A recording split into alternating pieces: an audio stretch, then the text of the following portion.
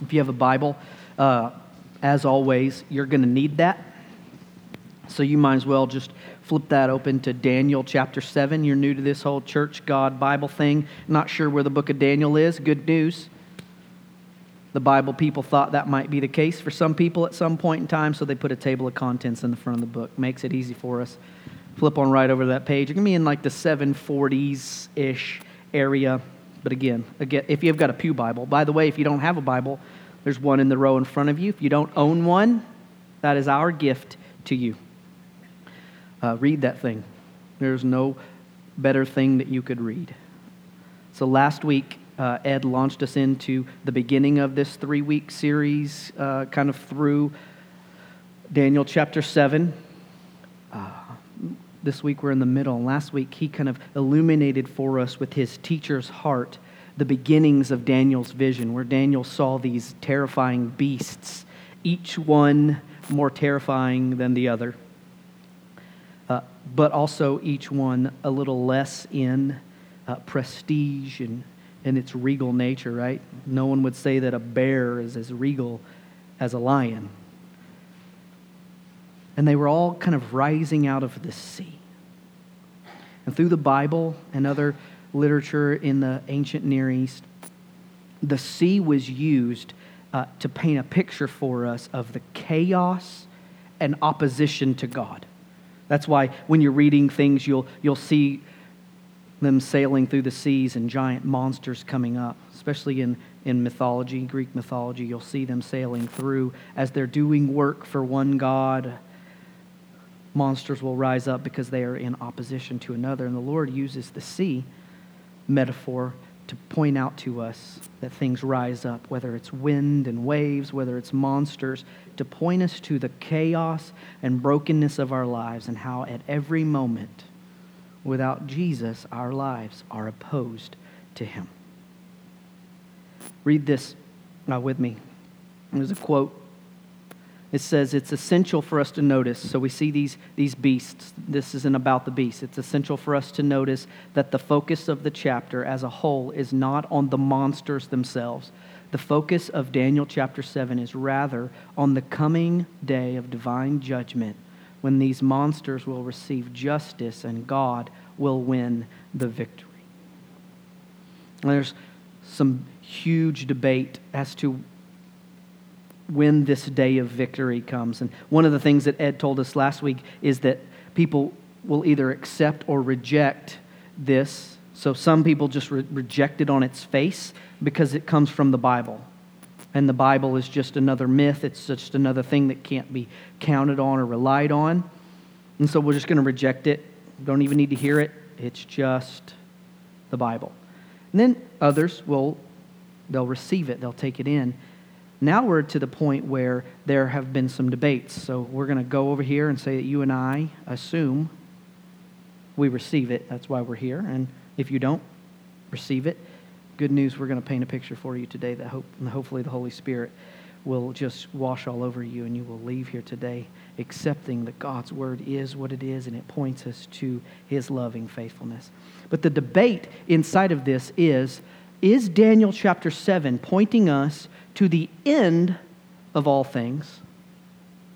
Or is there another time where justice and judgment is pronounced prior to all of the end? So hopefully today we'll have an understanding of maybe where we stand on that. So today, as you see in your Bible, you're going to see the Ancient of Days reigns and the Son of Man is given dominion. So today our title is just going to be the Ancient of Days and the Son of Man. We're going to pick up reading here in verse 9. It says, as I looked, thrones were placed, and the Ancient of Days took his seat. His clothing was as white as snow, and the hair on his head was like pure wool. His throne was fiery flames, and its wheels were burning fire. A stream of fire issued and came out before him. 1,000 thousands served him, and 10,000 times 10,000 stood before him. The court sat in judgment, and the books were opened. I looked then because of the sound of the great words that the horn was speaking to what we saw last week. So if you missed last week, cityviewchurch.tv, click on the watch little tab and it'll take you to messages and you can watch Ed unpack these beasts for us. But one of the beasts, the fourth beast, the most terrifying of the beasts, rises out of the sea and it's got a bunch of horns. And so I looked, and then because of the sound of great words that the horn was speaking, and as I looked, the beast was killed and its body destroyed and given over to be burned with fire. As for the rest of the beasts, their dominion was taken away, but their lives were prolonged for a season of time. I saw in the night visions, and behold, with the clouds of heaven there came one like the Son of Man. And he came to the Ancient of Days and presented before him. And to him was given dominion and glory and a kingdom, that all peoples, nations, and languages should serve him. His dominion was an everlasting dominion, which shall not pass away, and his kingdom one that shall not be destroyed. Let's pray. Dear Lord, we thank you. We thank you, first of all, God, that we know that you are the Ancient of Days who sits on that throne and who pronounces judgment, Lord. So you are the God of justice. We know that you are executing justice and judgment today, and you will, at the end, execute your final judgment. As we press in, Lord, we're asking you this morning to help our hearts and to help our minds be more centered around Jesus today because of what you teach us from your word. Lord God, that our lives would be driven by the grace of Jesus Christ. That we would be moved on behalf of those who don't know you. Lord, that these things would draw us together in community. They would send us out on mission. Lord, we're asking that you would empower us with your Holy Spirit because we have no idea how to understand these things. These things are too high and lofty for us to wrap our hearts and our minds around.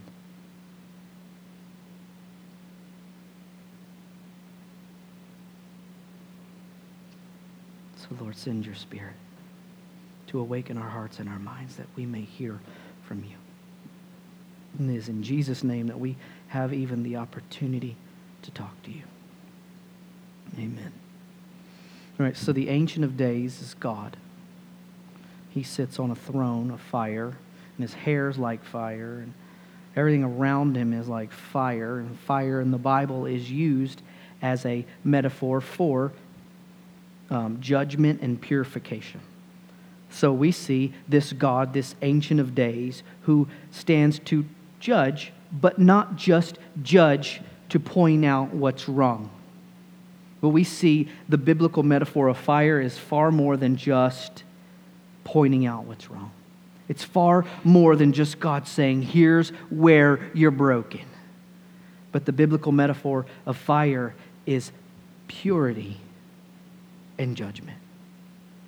And so the pictures here of God, who has hair like fire, surrounded on a throne of fire, whose wheels, which, by the way, I never considered that God sat in heaven in a wheelchair. That was an interesting kind of revelation this week. But his throne has wheels of fire. And I don't know, I guess my desk chair has wheels on it. So maybe God isn't sitting in a wheelchair. I don't know. But as I was reading this, as I was reading through this, I was reminded of all of these weird pictures of what God looks like that we see. And I was going to clip together a bunch of clips so that we could see it, but it felt really weird coming out of that prayer moment where some of us were crying together to go to a maybe more comical view of. But you guys know, what's the picture of God? God is, he's got a big white beard, which he's got big white hair. And then some people paint a picture of God as a woman. And then in the movies with Jim Carrey and Steve Carell, God's a black guy. Just interesting that none of us know what God looks like. And there aren't many visions into heaven where we're able to actually see a description of God. But the people are so captivated by the glory that surrounds him. But here, Daniel's given a picture into what God might look like. And so, does God look like these things, or are these just the words that Daniel knew how to use? Like his hair was white and his beard was like flames.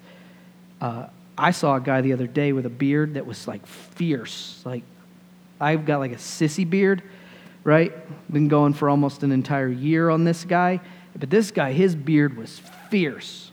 And then I came back and read this over again. I thought, man, if that guy's beard made me think, gosh, that's a dynamite beard, then Daniel had to have been like, gosh, God's beard is dynamite. Dynamite, blow it up, makes fire. God's beard was like fire. I don't know. That just popped into my mind the other day. What we see, though, is that God is being described here with fire because God is pure. God is perfect and God is holy. And who can judge? Can I look at you and judge your life? No, because I'm broken, I'm insecure, I'm weak. But God, who is perfect, who is pure and holy, can be the ultimate judge of all things. Because inside of him there is no error. Inside of him there is no flaw. He is, at his core, perfect. And so Daniel is captivated by this judge, this Ancient of Days, this King, this God, who has this purity and wisdom, white like snow, his clothing. There's no stain, no blotch, nothing on them. And then I got into the next part of this where it was like math and stuff, right? 1,000 thousands. I was like, gosh. So you take the zeros from this one, just add it to the back end of that one, and that's like 1,000,000.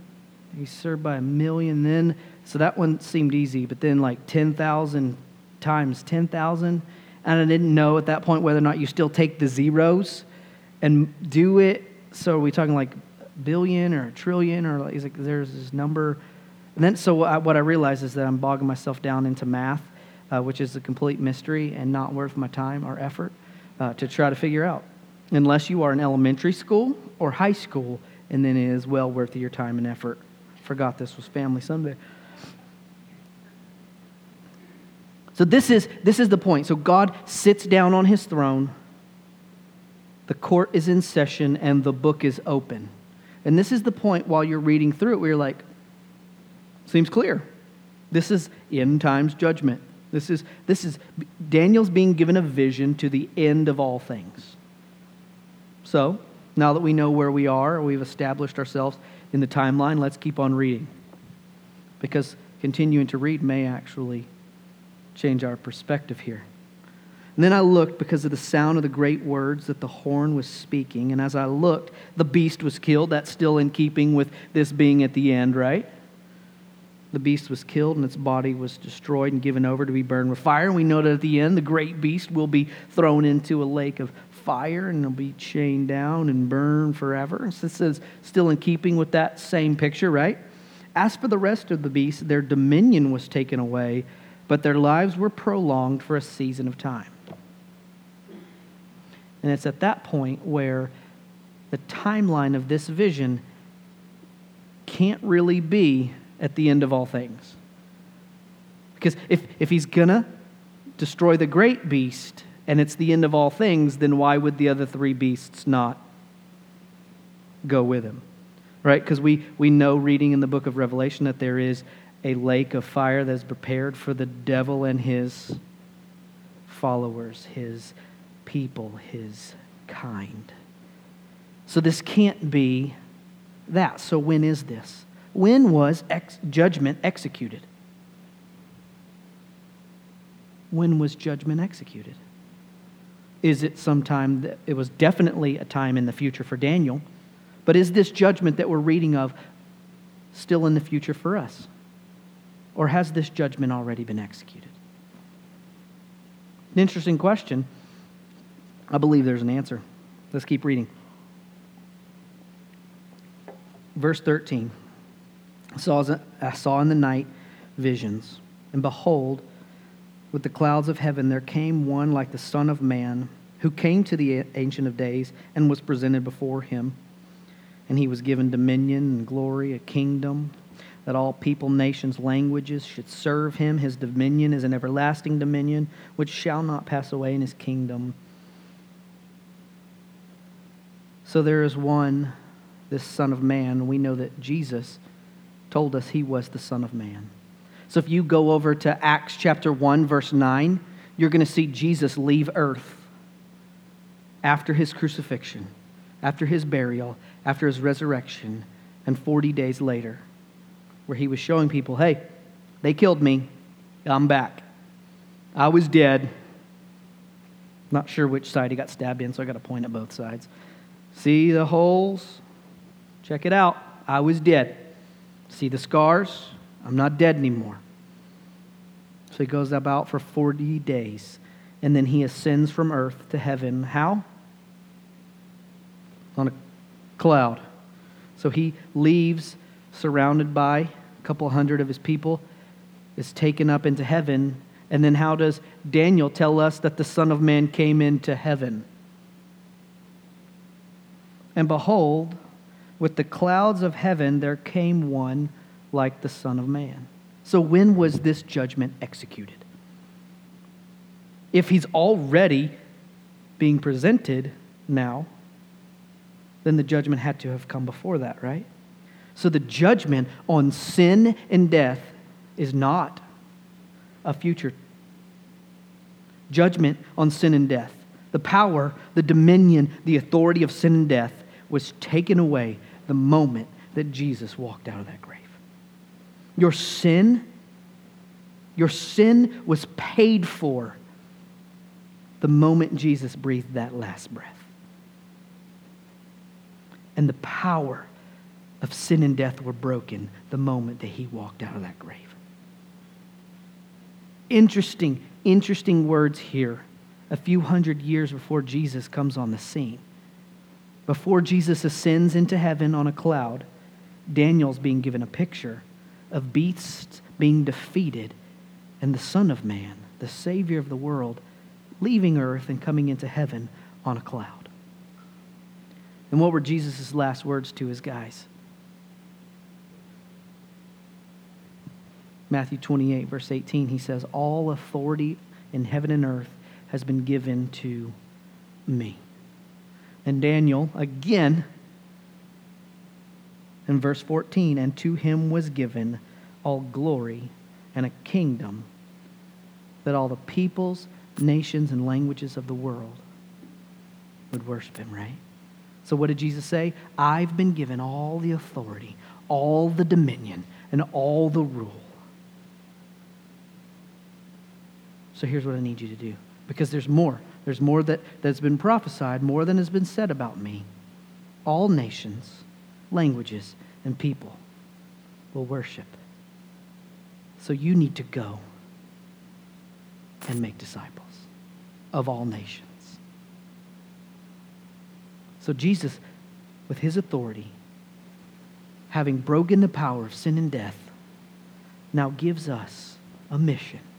And that mission is not just simply, with all authority in heaven and earth that's been given to me, so show up to church, sing songs, approximately 4 of them, pray, maybe sometimes weep, sit in pews that are debatably comfortable. If you don't like the comfort of your chair, maybe choose a different church because, heck, God aims for us to be comfortable here in this place because the sum total of his hope for us is to come in here and worship him. Forget about the rest of the week. There's 168 hours in a week. Let's spend an hour and a half of it together, that we may have 166 and a half hours to do whatever. No, he said, all authority has been given to me. So go and make disciples of all nations, which means you and I have to be concerned with what's going on the other side of the planet. And if I'm honest with you, my tendency is to not watch the news. Because the news is just going to paint for me a picture of the tragedy and chaos that's going on the other side of the planet. World news tonight. And heck, maybe we can even localize that down, and maybe we can just get a U.S. news, and they're going to tell us of the brokenness and tragedy that's going on in Tulsa, or Charlotte, Louisiana, Minnesota. Gosh. So here's my tendency. Let's just pretend like none of that happens, right? I got 6 kids. I got enough problems, right? They're hard. I'm not fast enough.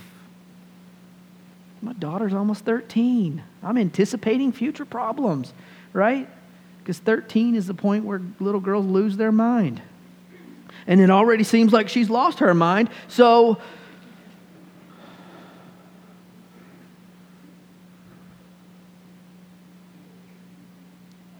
but you see, when we believe that the gospel is about us, when we believe that God's execution was just simply on sin and death, and hey, I've stepped out of that into life, the tendency is to just kind of not pay attention to much of that. But we can't do that. You see, our judge is sitting on a throne, and he will one day execute final judgment. And until that time, you and I have been given a mission to go and make disciples of all nations. Which means if you live in Schenectady, you have to care about Colony and Albany. If you live in Scotia, you have to care about Schenectady. Which means the news story about a teenage girl getting shot can't be ignored. Because that's not our town. But you can't live in Glenville and hear stories about the heroin that's going on in Scotia and say, gosh, I hope Scotia figures it out. You can't sit there as one who has passed teenage years, and my children have passed teenage years, so I no longer have to worry about teenagers. I no longer have to worry about small children. Gosh, there's no way I can wrap my mind around the 163 million children living on planet Earth today with no mom and dad. Right? I mean, we just take this time, and I am in no way attempting to minimize the pain of individuals here in this room. I'm in no way trying to take the air out of the balloon that is the struggle of your life right now. But there are 163 million kids alive today with no mom and dad, with no one to care about them. And you take my little struggle of having a almost 13-year-old who's lost her mind 2 months early, and weigh it against that, against the 450,000 kids who live in foster care.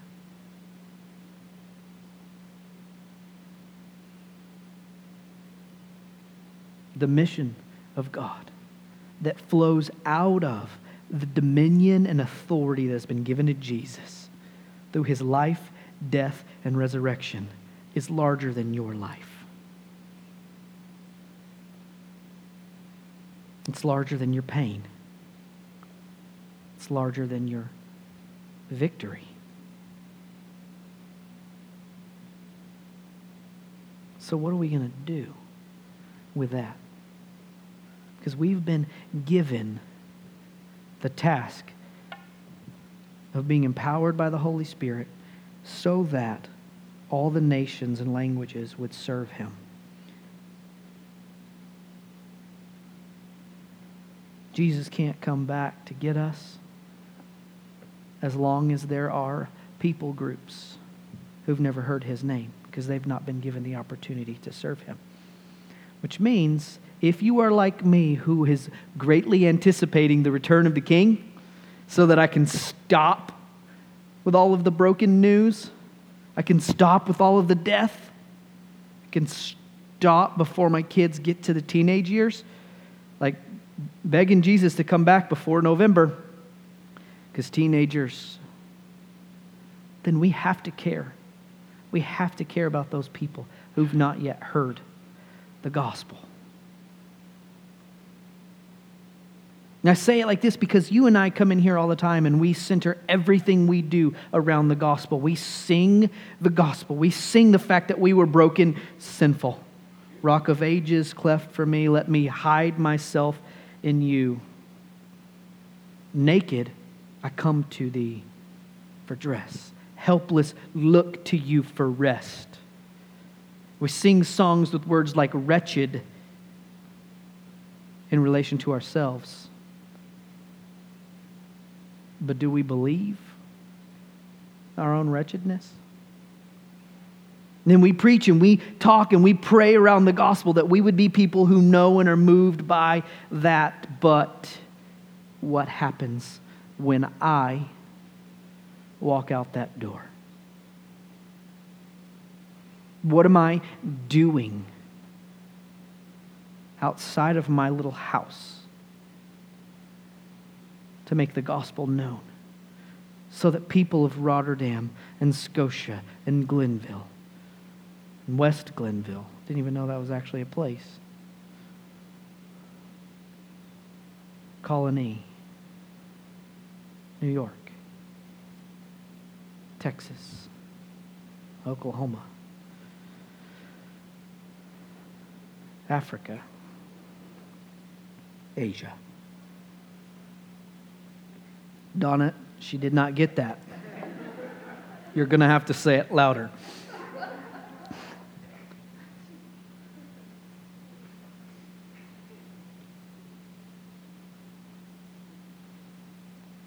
Final judgment has not been executed.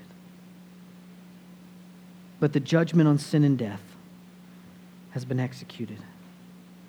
And the dominion and authority of Jesus is here and now. What are we going to do with it? What are we going to do? We're going to walk out saying this, man, this should change my way of thinking. This should change everything. Maybe one day the Holy Spirit will empower me to change it. But until then, He's not choosing to do that. Or do we actually take a step towards changing things? When we talk about the mission being global, this is one of the times where you see in church where they say, and so don't forget, there are boxes in the back of the room, or the plate will pass, and the best way for you to change the life of people on the other side of the planet is to put money in the box. And we could take that money that you put in the box and we can send it to the other side of the planet. But the best way for you to reach the other side of the planet with the good news of Jesus is to start with your neighbor and teach them to work on their neighbor. To teach them to work on their neighbor.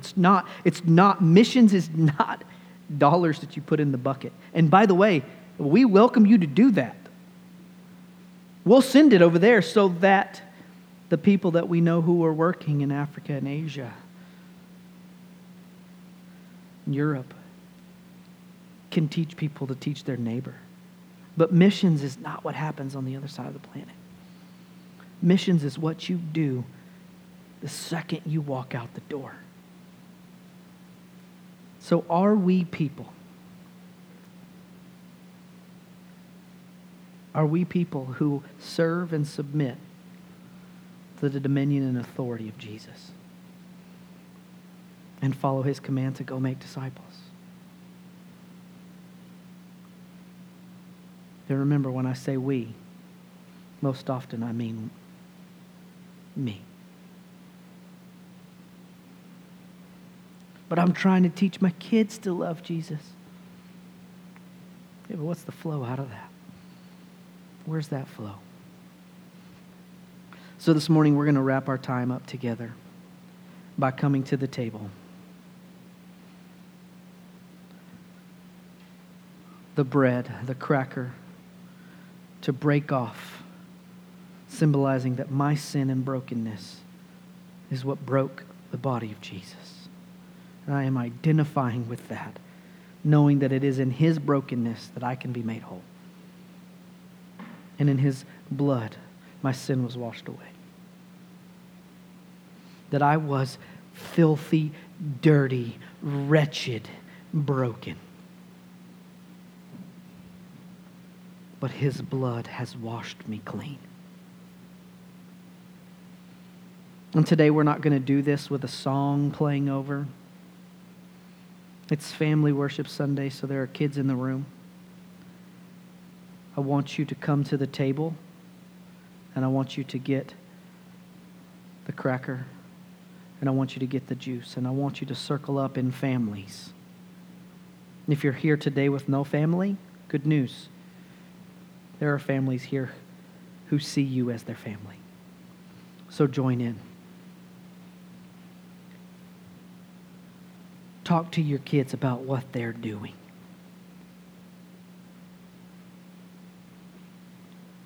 About what they're participating in. And what that means for how they go to school tomorrow.